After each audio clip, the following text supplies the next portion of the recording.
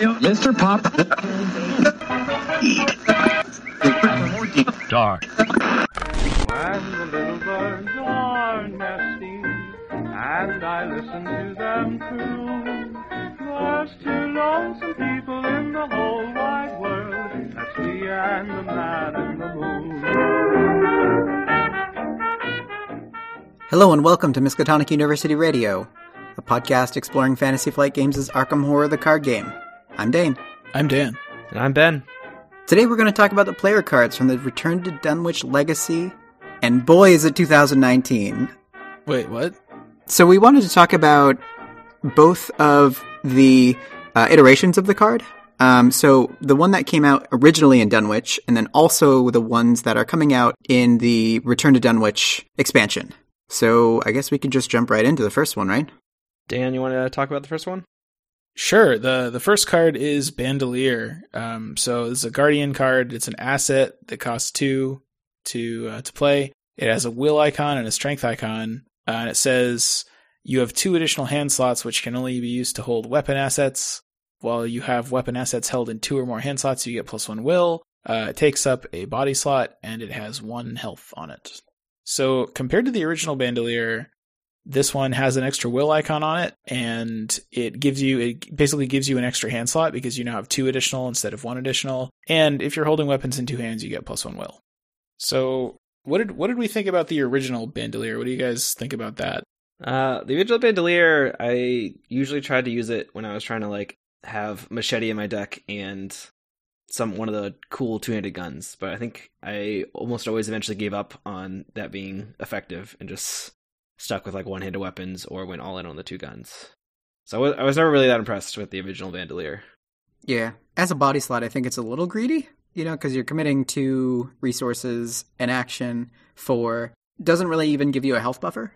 It just gives you just 1 in the very off chance that you might almost die by health damage. Holding the weapon asset is I like Trench Knife personally, but maybe you can also just run that and then just a pistol or something rather than having to get a big chunky gun. Yeah, you usually just don't need it. If you figure out okay, here's the 2 hand slot things that I most want to have. So now you're saying in order to use my third choice for a thing to use up a hand slot, now I'm also going to have to play this card first. And that just seems I really wish I could hold an extra magnifying glass or whatever. Well, magnifying glass is way worse if you also have to play this card just to get it to work. So yeah, I don't know. I mean, it's cool. I think a lot of people play it when they try to do the flamethrower builds and shotgun builds and stuff, but I don't really use it very much.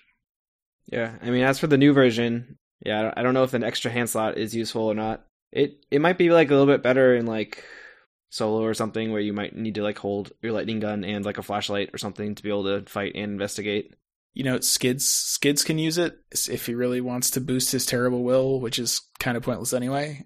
What Skids have for will? Is it 2? 2. Yeah, it's 2. Yeah, the passive, if you are going to be going for a 2-handed build or 2-handed weapon build and you also want to be able to use one other hand, then the new one is definitely better. Yeah, because of the passive 1 will it gives you. Because you're probably if you need this at all, then it's probably because you need to hold a weapon in 2 hands. So you're already going to qualify for the bonus on the Bandolier 2. And yeah, you do make a big point, Dan. Skids and who else can use it? York or someone. Is York subclass blue? He is, right? Yeah. Yes. Yeah, you can use it. They could use it if they wanted, but I don't know. For this one, still not super impressed by it, but it could fit in a couple builds maybe. Yeah, I think so. Actually, when you brought that up, the thing that immediately caught my attention is a Roland build, solo Roland, because you kind of have to juggle both. Well, if you want to juggle both magnifying glasses and weapons to deal with enemies, this kind of gives you an even better way to do that, because you can get both of your weapons out. You can get your machete and your gun out, but also you can have a magnifying glass or 2 if you can get those out. So I think that's probably a pretty good application for Bandolier that I might try. But it's still 2 experience is kind of a lot of experience when you're thinking about upgrading things. I can also see it if you're really, really late into the campaign and you're chock full of experience and you want to run some big chunky weapons like lightning guns and dual wield lightning guns and be a big badass. that would be really fun to do. Like, and I like the flavor too, that like when you have these weapons, when you've got these two big shotguns that you're, dual wielding, you are comforted by it. So you have more will to survive. I like it a lot. Yeah, the flavor really makes sense that you can wear a special coat that lets you hold a shotgun in each hand. Oh yeah. It's a really, really realistic thing that you and then can you're do. comforted because it's shotgun friend belt. I think it's actually funnier if wearing the coat somehow lets you hold like 4 knives. That's actually funnier than than 2 shotguns. But I actually like that. Anyway, so man. It sounds like we're kind of all on the same page about this one. Should we move on to the next one? Sure. So the next one is Blackjack. So this originally was a 1-drop asset, or 1-cost asset, that you can take an action to fight. You get +1 strength for this attack. If you perform this attack against an enemy engaged with another investigator and you fail, you deal no damage. It takes up a hand slot. It's an item, weapon, and melee. Upgraded version is 2 to drop, so double the amount. 2 pips of experience. It commits for 1 additional icon, which is agility. So now it's committing for both strength and agility. It is action fight. You get 2 strength for this attack. If you perform this attack against an enemy engaged with another investigator, you deal +1 damage for this attack if you succeed and deal no damage if you fail. What do you guys think? So I thought the original version was not very good at all because it is missing the very important deal +1 extra damage. Yeah, there was You're here. There was really no reason to ever play the original Blackjack. Yeah, But the new one, I think, gives a little bit of synergy with Machete if you wanted to have like a way to attack without having to taunt something off your ally, and you don't want to use a gun. Mm-hmm. Mm-hmm. But it's also still a melee weapon, and there's definitely another reason to have a gun in your deck is because there's like enemies that like are only vulnerable to ranged attacks or stuff too. So I don't know. And it's also because it's 2 XP, so we're limited to basically the blue characters plus Skids and William Yorick. Yeah, right? that is true. That is true. William can run it. And Lola could use it too. Ooh. Lola can use all of these cards that came out. Yeah, and I just think this one is. It's kind of like a reverse Machete. I just don't really know. I don't really know why you'd play it. Like maybe it could be your backup. You could be like, oh, I'm going to play 2 Machetes and 2 Blackjacks because I don't want to play guns or anything. But I don't know. The +2 is pretty reasonable, right? Like so we see the same exact stats in the upgraded 45, right? But it costs 2 more. You get the same exact commit icons. But it has ammo and it deals +2 for the attack, but it always deals +1 and ignores retaliate. So the difference here is that what the value I guess is being put on for the pips is the fact that it is cheaper. It's like a cheaper blue item that you might be able to play easier. And doesn't run out of bullets, I think. Yeah, sure. Well, this one is not cheaper though. This one does actually cost more. So I'm talking about like in comparison to the 45. Oh, okay. Like, or gotcha. a gun in general. Right, yeah. Like a machete is 3, guns are 3. So like, maybe you're thinking about more of like an economic reason to run Blackjack. But if you were to run it, I think that this one, you could convince me that it is okay to run this. Yeah, it's at least worth thinking about where the original one really wasn't. Yeah. And it is like a cheap item, so maybe there's something York can do with that because he definitely likes cheap items. Yeah, but sure. I don't know, maybe this isn't one that's really going to get thrown out very often, like a knife, but I don't know. I think it went from utterly unplayable to, there's niches that it could fit into. So. Yeah, I feel the same way. All right, well, we want to talk about the next card. Let's go, Ben. Moving on to secret cards, we have Preposterous Sketches. Preposterous Sketches. That's how you say it. Very good, Ben. Yeah, hooray. All right. The new version of the card costs 0 to play. It's 2 experience, or 2 pips for it in your deck.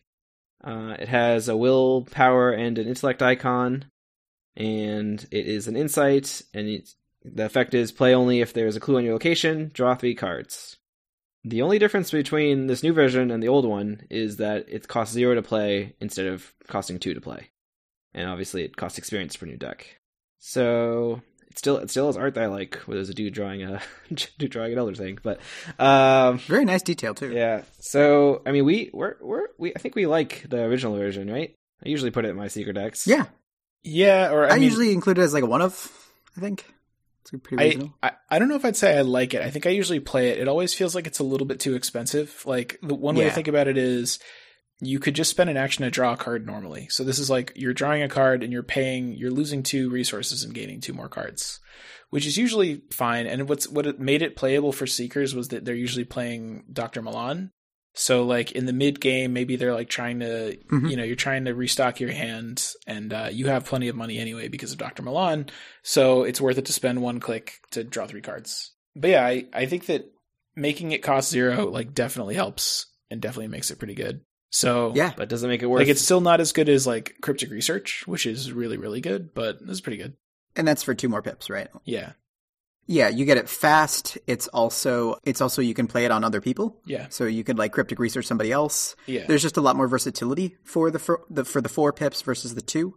But like it's pretty great that you can in 4 cards if you have both Cryptic Researches, both Preposterous Sketches upgraded, and like Eidetic Memories, you just get like a crazy amount of draw like in your deck. There's never a point where you won't be drawing 3 cards on it. And I mean, and that's honestly overkill. Like you don't. Yeah. Even really need those, definitely. But yeah. So no, I think this is pretty good. I could see a situation where like you start off with 2 regular Preposterous Sketches, and by the end of the game, you have 1 upgraded Sketches and 2 Cryptic Research or something. So yeah, right. I think like upgrading it's probably going to be less applicable to like pure Seekers, but I think again like off classes might be considering this more because it is 2 pips. Oh, you're right. Like Roland could use it. That's true. If he wanted to be able to save money. Shoot, who else is a Seeker off class? I think one of the new guys isn't they? Finn? Shoot, is there not a second one that has Seeker as their off class? That there's definitely a bunch of characters that can like put Seeker cards in their deck, but it's like level 0. Yeah. I can't think of anything. Boy, I feel like an idiot. Yeah, no, I don't think there is one. Yeah, I should that's crazy. I never thought about that. Into it. The reason I've been quiet is I'm trying to think of how I'm possibly going to edit that to make us not look stupid. Like Roland could use it if he wanted to be able to save money. Sure. I think that's pretty reasonable. Also, I think that it's important to note that so when you're discussing Cryptic Research versus this in solo, it's much harder to get experience, and maybe that this would come into play and makes more people who play solo happier because maybe you don't want to spend 4 experience. Maybe you don't want to spend 4 experience on a Cryptic Research when you can get like a Cryptic Research or soft Cryptic Research, so this upgraded Sketches, and then something else. Like maybe upgrade your to Meltaroni so you can like help Splash Fools with great amounts of toxic poison forever. Speaking of Meltaroni, let's transition right into the next card, which is Strange Solution, Empowering Elixir. So it's a Seeker card. It's a asset, has 2 intellect icons on it. It's an item. It is science. And it says you can only include this asset in your deck, blah, blah, blah. Basically, you have to upgrade it from the original Strange Solution after you do the action on it successfully. It has 3 supplies, and it has an action. Spend 1 supply and exhaust Strange Solution. Choose and investigate at your location to gain 2 resources and draw 1 card. You thought they wouldn't go back. But they did. I think they were trying to make Shrewd Analysis a little bit worse by filling out the pool of possible upgrades a little bit more. I mean, this isn't like the worst one. This is fine. Like it's sort of going to give you a bunch of money effectively. It's just, it's not the one you're going to get. You're not going to get this one. This is the only one that you have to exhaust, right? I think so. Yeah. I mean, I'm sure if they could go back and make the other ones exhaust themselves, maybe they would, but yeah. That's what shocked me the most about this is that you do have to exhaust it. Although I guess it would be kind of crazy if you didn't. But so what are we comparing this with? Like if you want to upgrade your Strange Solution and you want to get this, I think no, it's you don't. like you don't want to get this. You definitely don't want to get this. You want to let's say you Dan. did. Let's say you did. Let's say you woke up one morning and you're like, you know what? I want to get the Empowering Elixir. What are you comparing this with? You're comparing this with Feed the Mind, right? Like, I think that's relatively close. The closest other thing that I can think of, like Ursula can run the Skull, which does something similar. Like you draw a card and gain a resource simultaneously. I can't think of any like other effects that do that though. We don't need to directly compare it to like one specific thing. The idea is that it basically gives you a more efficient like draw/get money actions for a few. Yeah. Like if you were going to draw 3 cards anyway by spending actions, this basically is play is one money and 1 action to gain 6 money, but in kind of an awkward way. So yeah, commands for 2 books. Yeah, I think it's decent, but we're all 3 of us are big fans of Acid Ichor or Melteroni, which is a very powerful do damage card. That makes Seekers the most powerful. Some might say. So when people say the best weapon is blue, I say nay. I mean, the bottom line is just this is going to give you a little bit of extra money if your deck is really, really poor. Maybe that would be nice, but Melteroni is just going to kill people. Melteroni is just going to like straight up murder dogs that try to attack you. And that's what you need. It's a tough world out there. You want to be able to just splash people with science juice and kill them. Because and those who like their value, any card that doesn't let you do that is garbage. The only way a card is good is if it's a bottle that you like shake onto something and then it dies. That's but you know what the best part is though, Dan? To shake it, you don't even need hands. I know, right? It's great, yeah. That's the other reason why it's the best weapon in the game. Yeah. Because you don't even need hands. Yeah. No, I mean we're joking a little bit, but like I mean this is fine. Like if you were to have this in your deck for some reason, you would use it. But you got to get Melteroni. You just have to. Well, maybe what if you're doing a campaign where like you're a Seeker and you're with like 3 people that are good at fighting? So maybe like 3 Guardians. Or I don't know, or just three somethings that are really good at fighting. Get Melteroni and tell one of the other guys to start getting clues. Oh, you're right. It is that good. Then you can teamwork it to everybody else. Nope. All mine.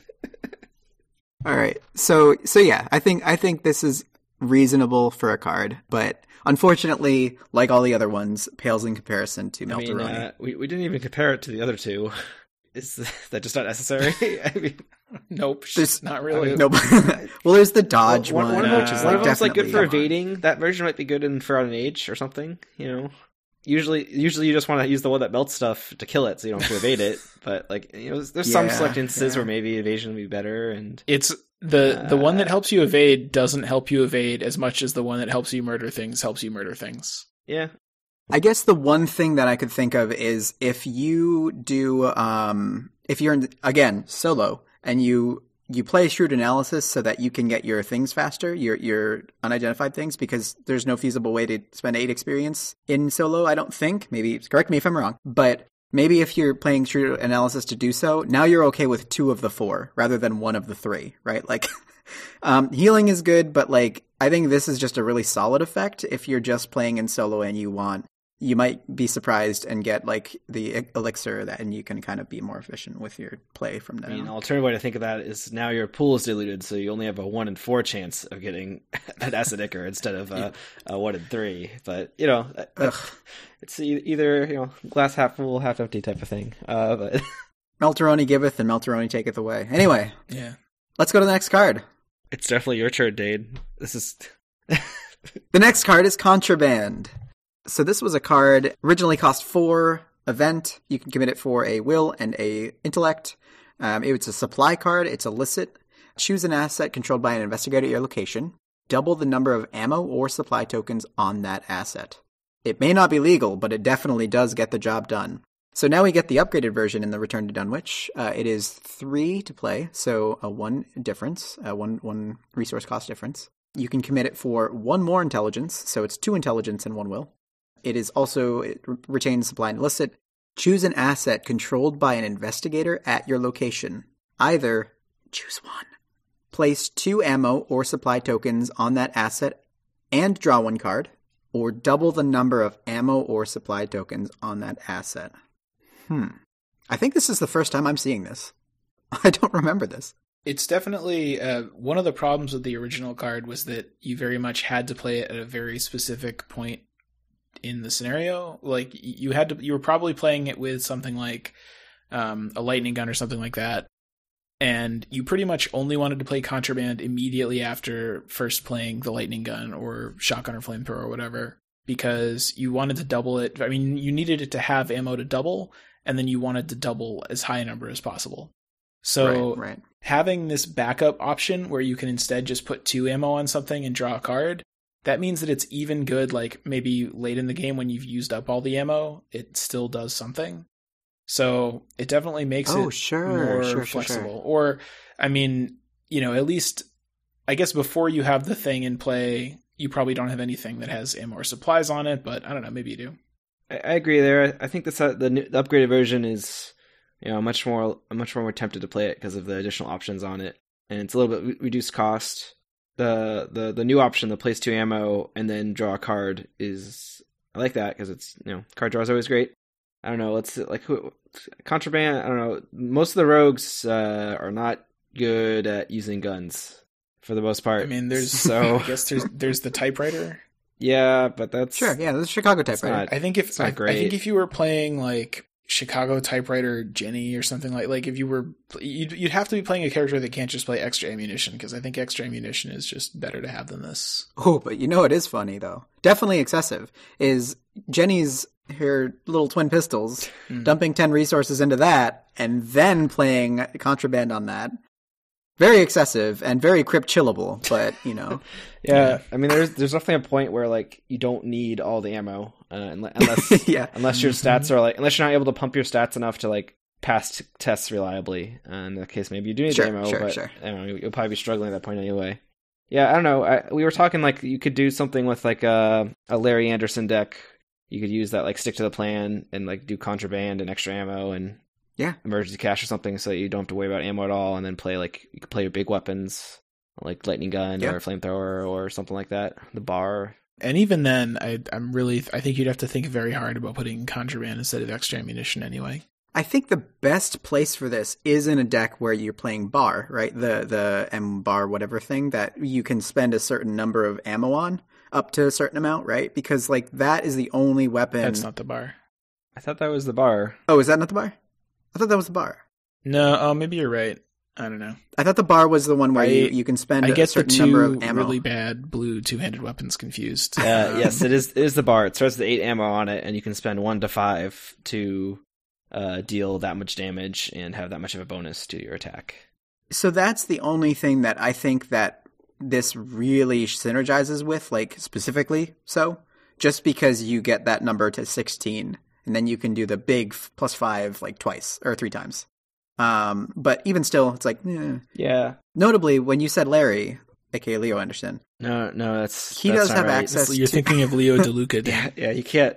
The Fantasy Flight would never have 2 characters named the same, where there's so many names available. So how could I forget? You're slipping. Luckily, they're smart enough to name him Larry Anderson. So yeah, it's been a rough start to the 2019. All right, but so Larry actually has access to Stick to the Plan, which in a recent excursion of mine, I played extra ammunition under that, and it worked pretty well in terms of like being able to restock your big juicy blue items or blue weapons. So maybe this finds a home there, where you already have a Stick to the Plan. You can throw your Contraband under there because it is a supply, and you can kind of save it for whenever you need to get your big, item out, and then you can have it on hand rather than having it clog up your hand. And like, well, I could also commit this for 2 book because 2 book is nothing to scoff at when you're committing things. But yeah.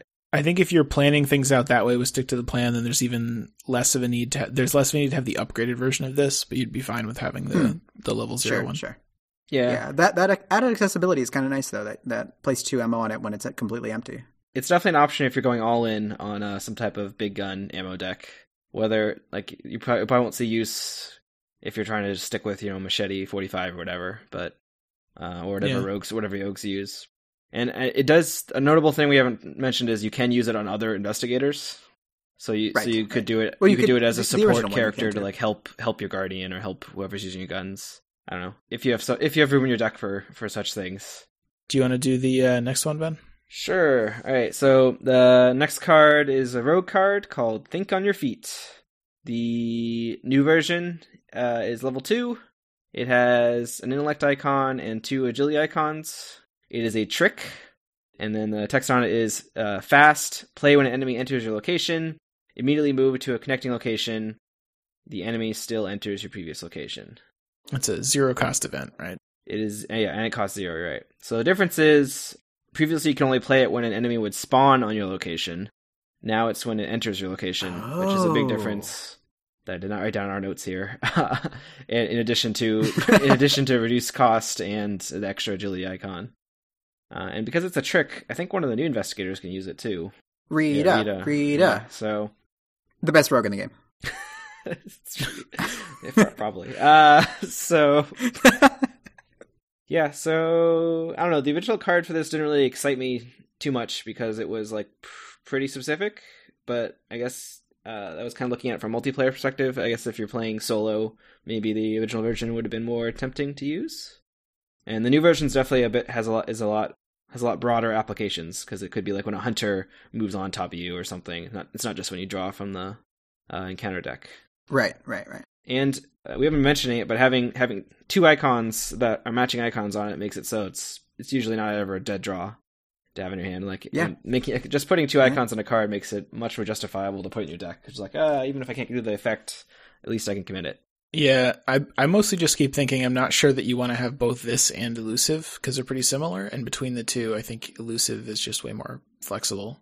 Elusive does cost 2 to play, and this is 0 if you have the upgraded version, but it also costs 2 XP, so I don't know.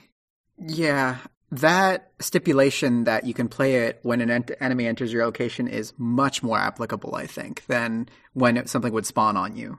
That is. I didn't realize that before. That is actually pretty okay.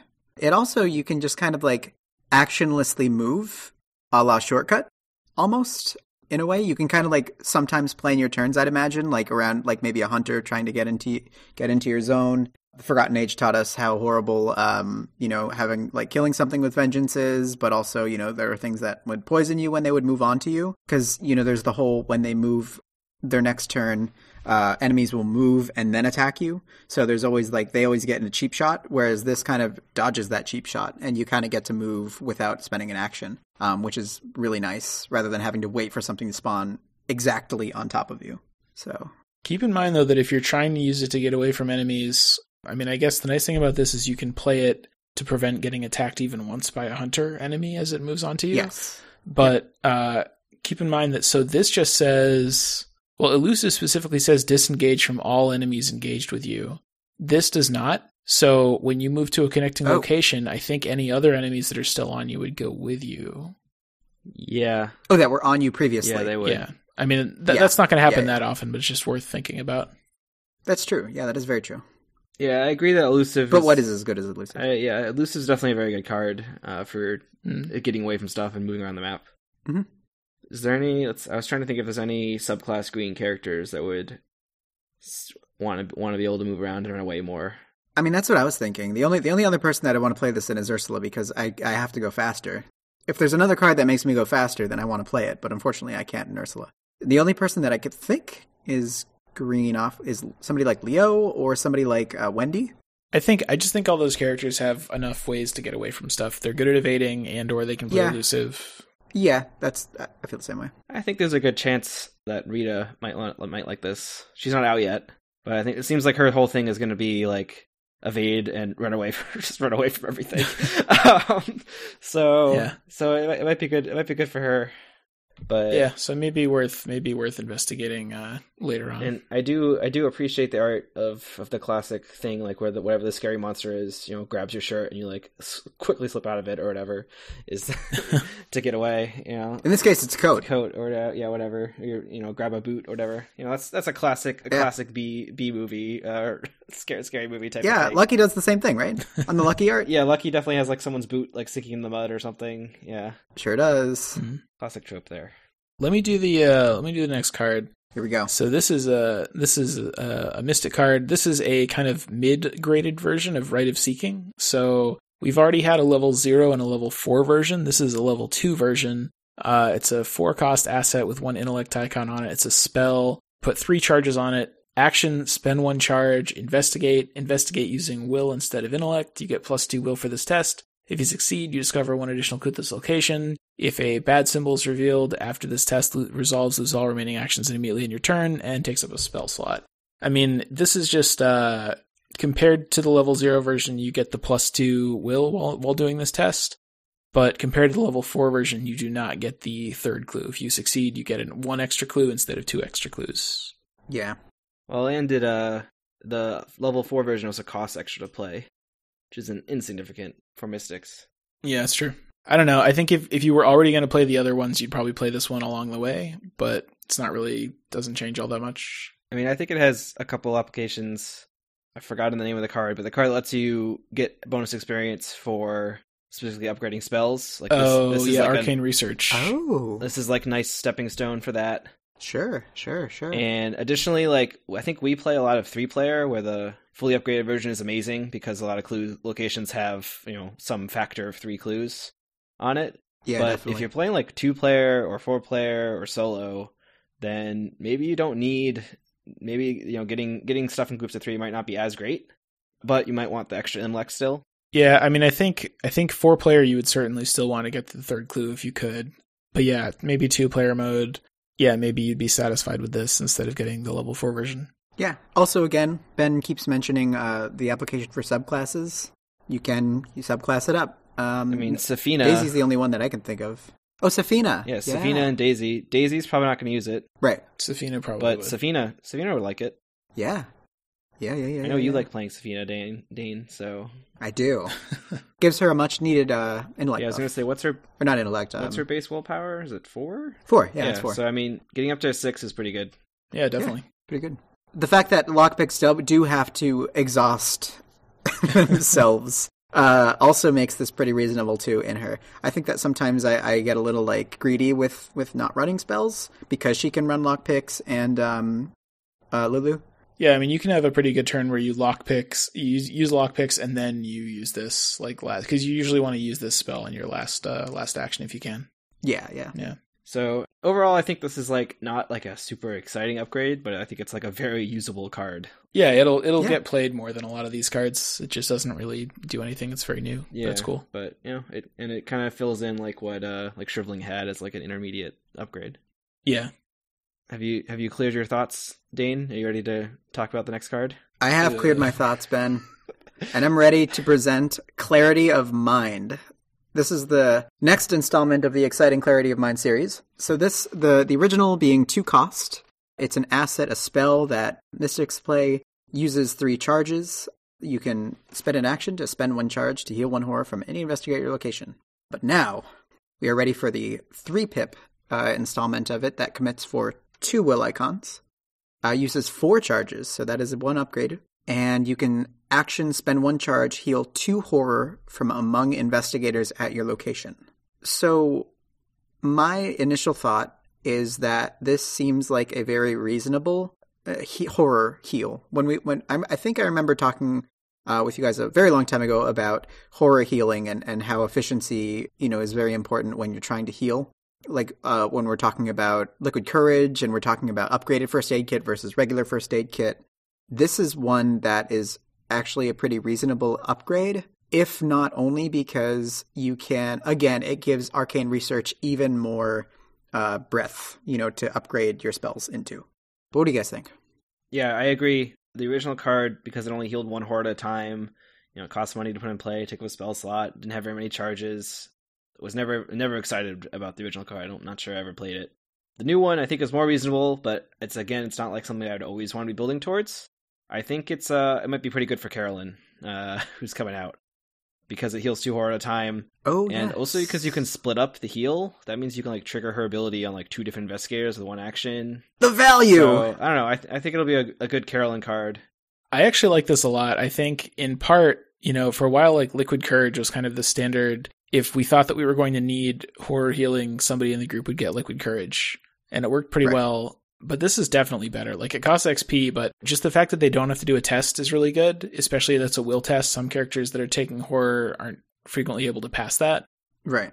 So I think this is really cool in that way. I also think it might be pretty good in Agnes, actually, just because it lets you use her ability a lot more to take a horror with forbidden knowledge.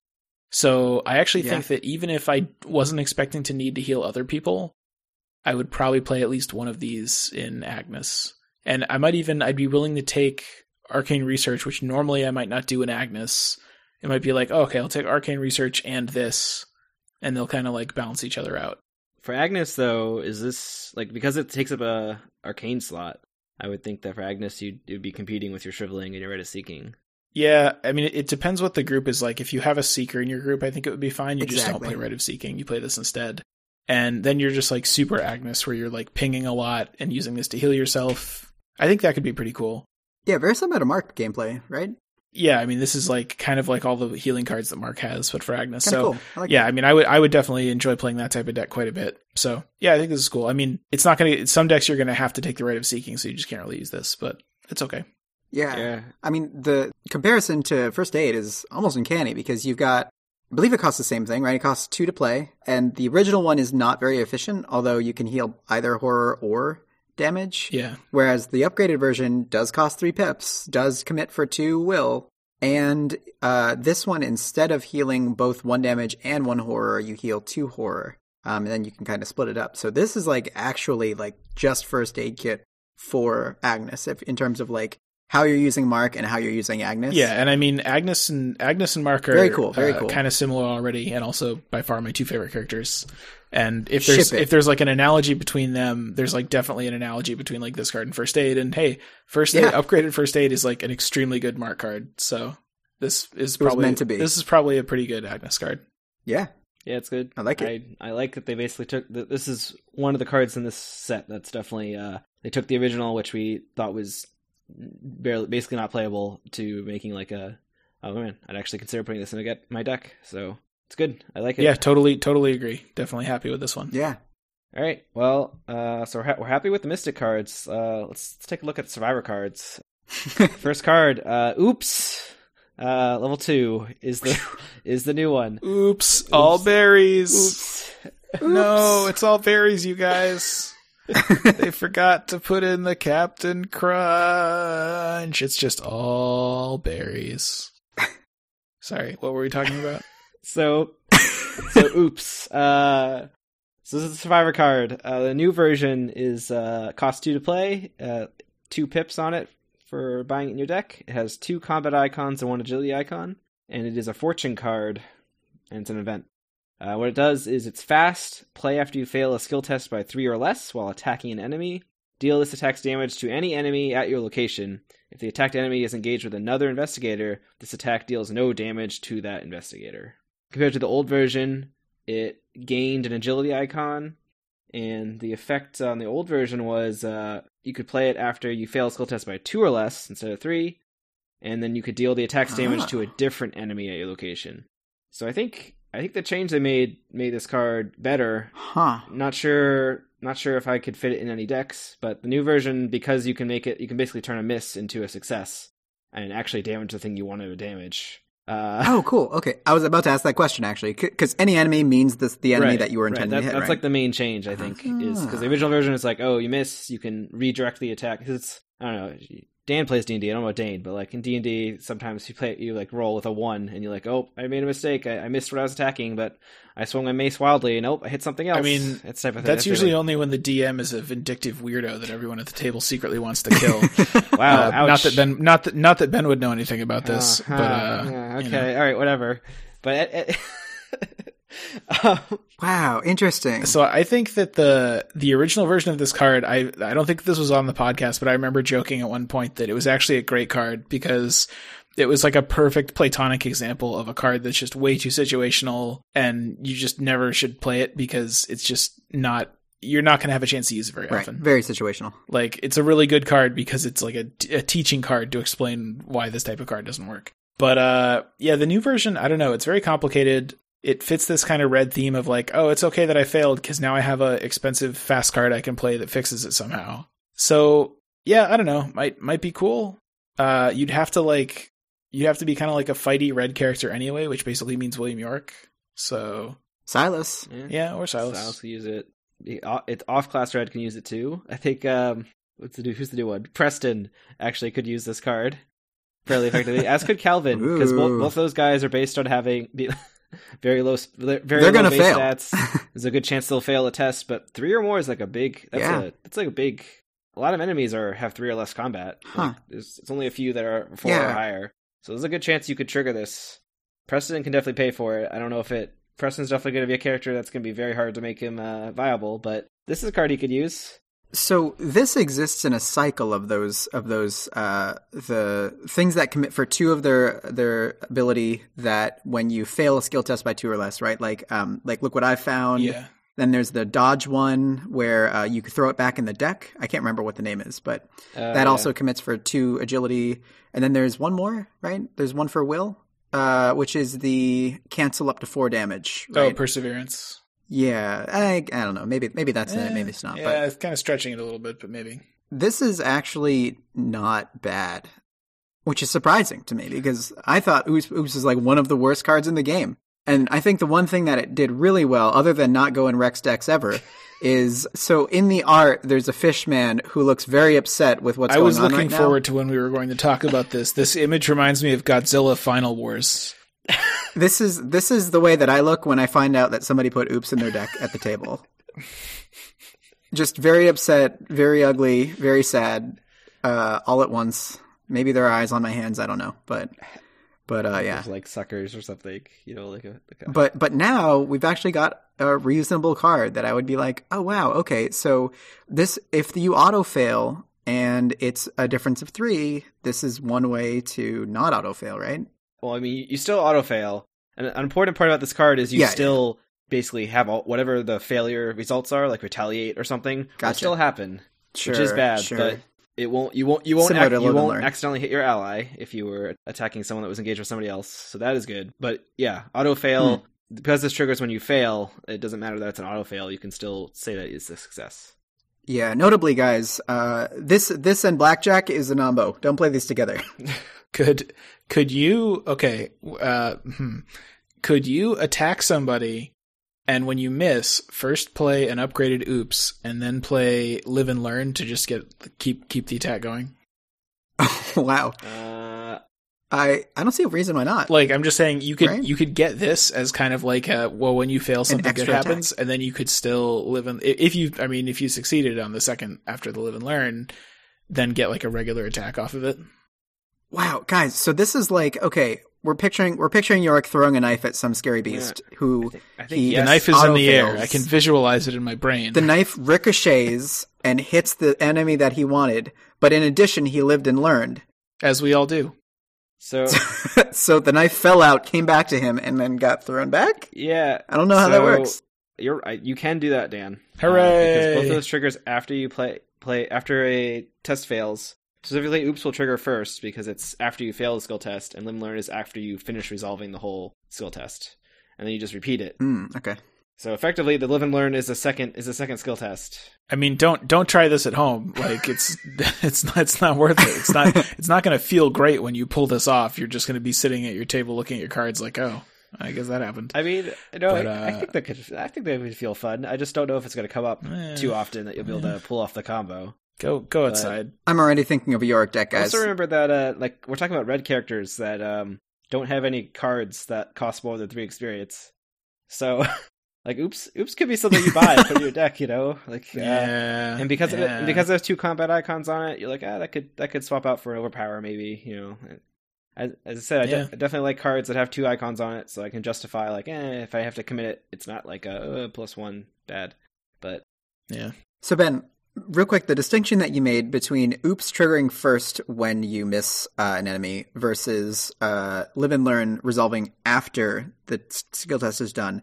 If you were to, like, let's say be attacking the Ghoul Priest and you missed and he retaliates, this happens before the retaliate damage happens, right? Whereas Live and Learn happens after the retaliate. So would Live and Learn even happen if you were to be defeated by that damage? Whereas this would happen before you would be defeated by that damage, correct?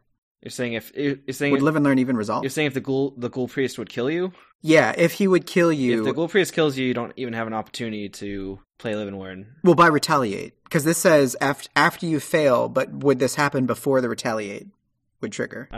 Is what I'm wondering. It's going to resolve.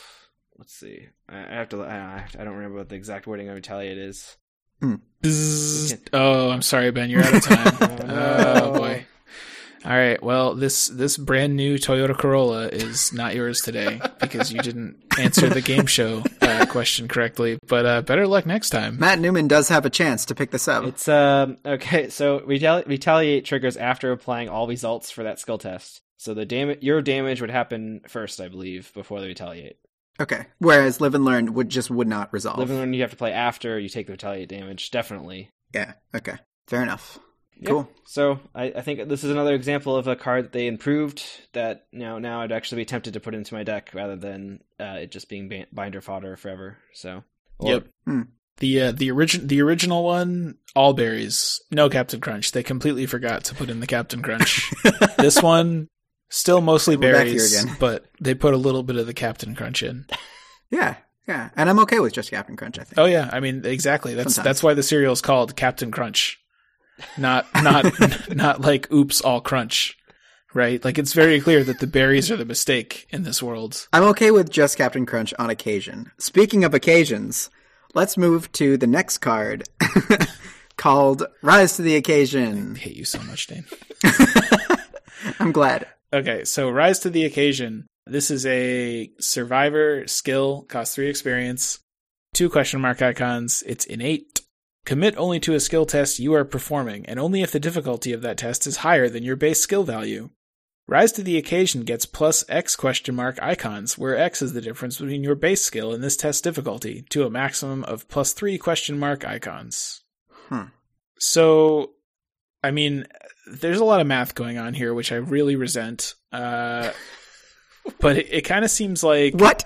If you commit this to a test, it's as if your base skill were 2 higher than the difficulty of the test.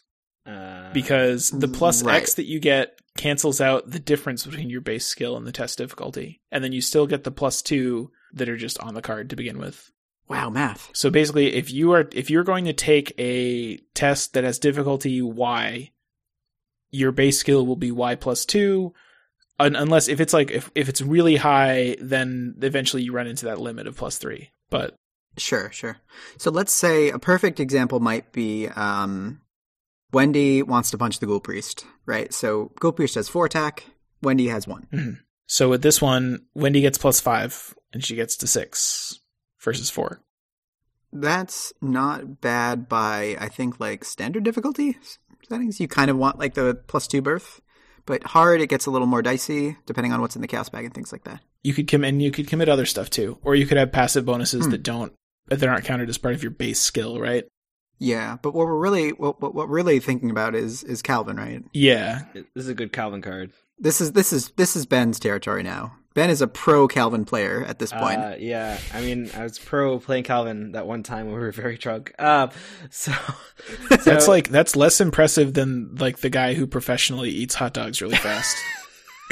Like that, like that's a much more impressive thing to be a professional competitor at. So the original Rise to the Occasion was a great Calvin card because his base skill is like always 0. Unless he's turned into a werewolf or something. But yeah, like his base skill is always 0. So the original Calvin card was like, oh yeah, like basically every skill test was always 2 higher than his base skill. So I was like, all right, I give myself plus 3 on top of whatever my bonus is from having all my trauma or whatever. So the new one is basically like, it's probably going to be another plus 2. It's probably going to commit for 5 for Calvin, like most of the time. So yeah, it seems like it's not that this isn't really that much more powerful in terms of trying to succeed on a really hard test that you have no business succeeding on than the original one. The difference is that it's easier to commit because you don't have to be down by 2. Yep. That's definitely an important point as well. And for Calvin doesn't really care because Calvin's always going to be down by 2, pretty much. And so I don't think this really helps Calvin compared to the original version of the card. And I'm not really sure who else wants it. Like the example of Wendy punching the Ghoul Priest definitely was a good example, partially because that's something that you would never want to do. Like, like you're probably never going to do that. Right. Plus, also, how are you going to have the 3 experience to actually have this at the time you're punching the Ghoul Priest? Well, I guess if he carries on or whatever. Yeah, I think this one's a miss. The art is really incredible. That looks like the cover of like a comic book. Like that's like a pulpy comic. It's pretty amazing. Like this is a very good image. Very powerful. Boy, is it ironic that this is the Survivor card that is the miss, and it's not Oops. Oh. Whoa! I was going to say this would also be good for Preston, but I don't think he can take level 3 Survivor cards. I think he's only 0 to 2. So, unfortunately... Preston's deck building restrictions on the back, it should just say, you know what? Go for it. Anything you want to put in here that you think will make this a little easier on yourself. Cost. Yeah, just it's fine. And you know what? Skills too, whatever. You can put in any card you want. It's not going to help. It's the last thing I was going to note for this is it is innate, which has some synchronous words. It does. It lines up with I forget what the card. There's some Survivor card that lets you like scoop innate cards out of your graveyard. And obviously Silas has some benefit for innate cards, so that might just be his deck building. I don't know if it has anything to do with his ability, actually. No, True Survivor is the one you're thinking of. The one that you can pull up innate cards. Yeah, yeah. I don't know. I thought it was worth mentioning, but still good for Calvin. Maybe good situationally for other characters. Survivor doesn't have anything to spend experience on anyway in multiplayer. And so in solo, I don't know if you're going to be able to get the experience to use this, or if you're... Well, actually, I guess solo is you're going to be more likely to use this, I think, because maybe whatever your bad stat for your character is, you have to try to make those tests more often than when you might want to. You might have to rely on like a friend. True. In multiplayer. You have a friend to cover you for like whatever the one location that has an intellect test is. But yeah, that's fair. Yeah, I don't know. I agree. Not as exciting as like upgraded Oops or a couple of the other ones we talked about. But yeah, who thought we would come to this? Not as excited as upgraded Oops. And guys, we're here in 2019, and you're definitely right that the art is dope. I think he's shooting some type of Amigo or something. Yes, it's pretty great. I don't know if that's Amigo. Yep. Yeah, it's pretty good. Cool. So we're going on a bonus round? Yeah, I was going to say, do we want to talk about the weakness? Let's talk about it really briefly. Before we read it, can I just get a reminder, because this is the one thing I can never remember. Removed from the game does not mean like take it out of your deck. It just means... That's exile. Yeah, okay, because it's exile is like actually it goes out of your deck permanently. Okay. The word game is synonymous with scenario, so it's like removed for this scenario, basically. That's a good way to remember. Okay, that's good. Bonus round, guys. We're going to talk about the new basic weakness that is going to be coming up in the Return to Dunwich, called Through the Gates. Is it your turn, Ben, or is it mine? You had already said the name, but like... All right, Through the Gates. It's a basic weakness. It's a pact, and it's a mystery. Revelation. Draw the top card of your deck. If it is not a weakness, remove that card from the game. Then, search your deck, discard pile, hand, and all play areas for each other copy of that card you own, and remove them from the game as well. Don't like this. I think this is a card that is much scarier sounding than it actually will ever be, because the chances of it like hitting like your Milan or your Machete or whatever your key card is like 1 in... Yeah. I don't know, Dan math. I was going to say 1 in 15. No, I mean, it's probably less than that.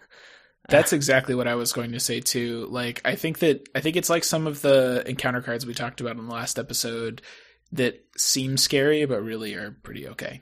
Yeah. Yeah. Because like the worst case scenario, the worst thing this could do is wipe out something that you have 2 copies of. You already played one of them and it's already in play.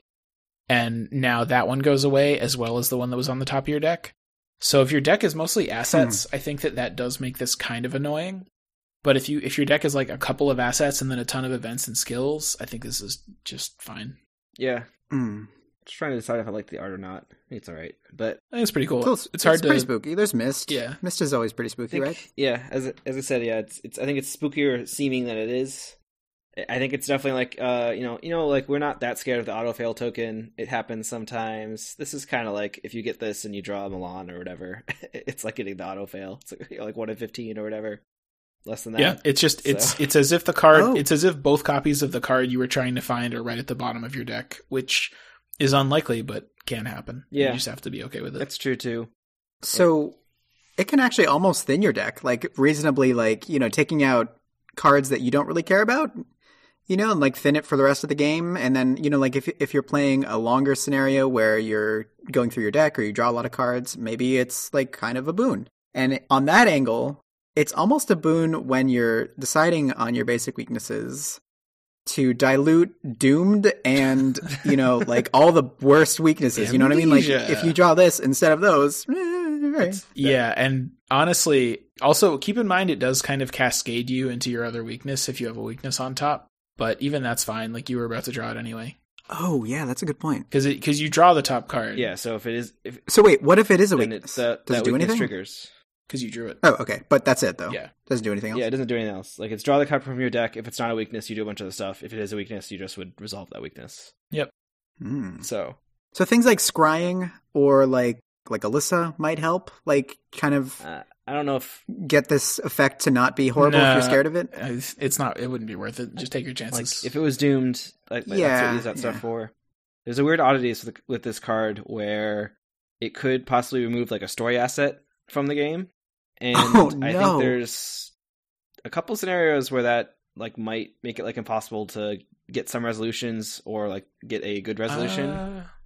There might be protection in those scenarios based on like their wording, but I know like Forgotten Age, I think like there's one or two scenarios that like rely on you getting the relic out or something, the Relic of Ages. Really? Right. Is that true? I thought there was always like a way to go if you don't have it. Yeah, so in Shattered Aeons... There might be a way. It might be like I was trying to avoid talking about spoilers for Shattered Aeons, but I think like there's something with like if you have it, something happens. If you don't have it, something happens. And if it got removed from your deck, then maybe just the other thing happens where it's as if you didn't have it.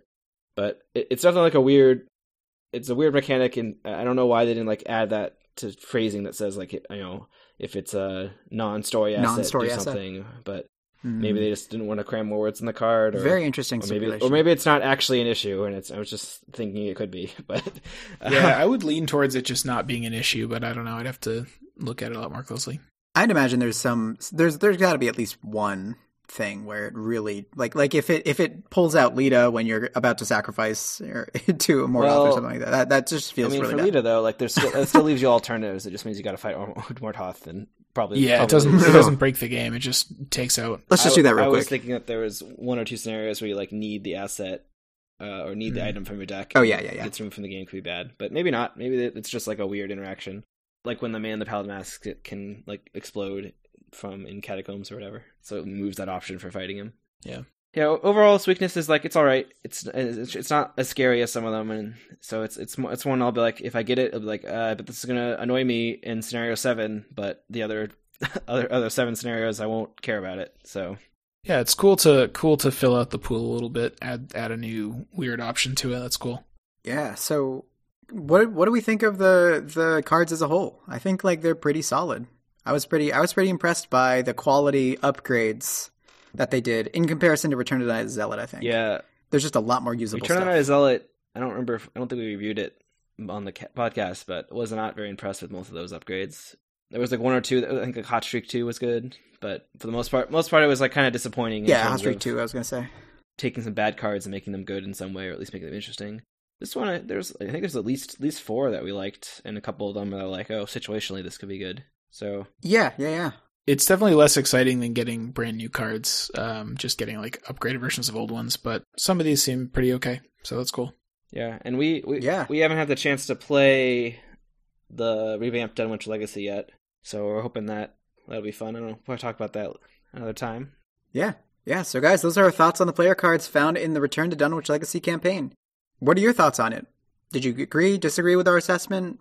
Did we overlook anything? Any rules other than the very specific one that Ben took longer than usual to correct us on? Comment wherever you listen to podcasts or email us at miskatonicuniversityradio@gmail.com. Until then, guys, thanks for all the support, and we'll see you next time. Bye. Bye. Also, I don't know how we're going to see them, but,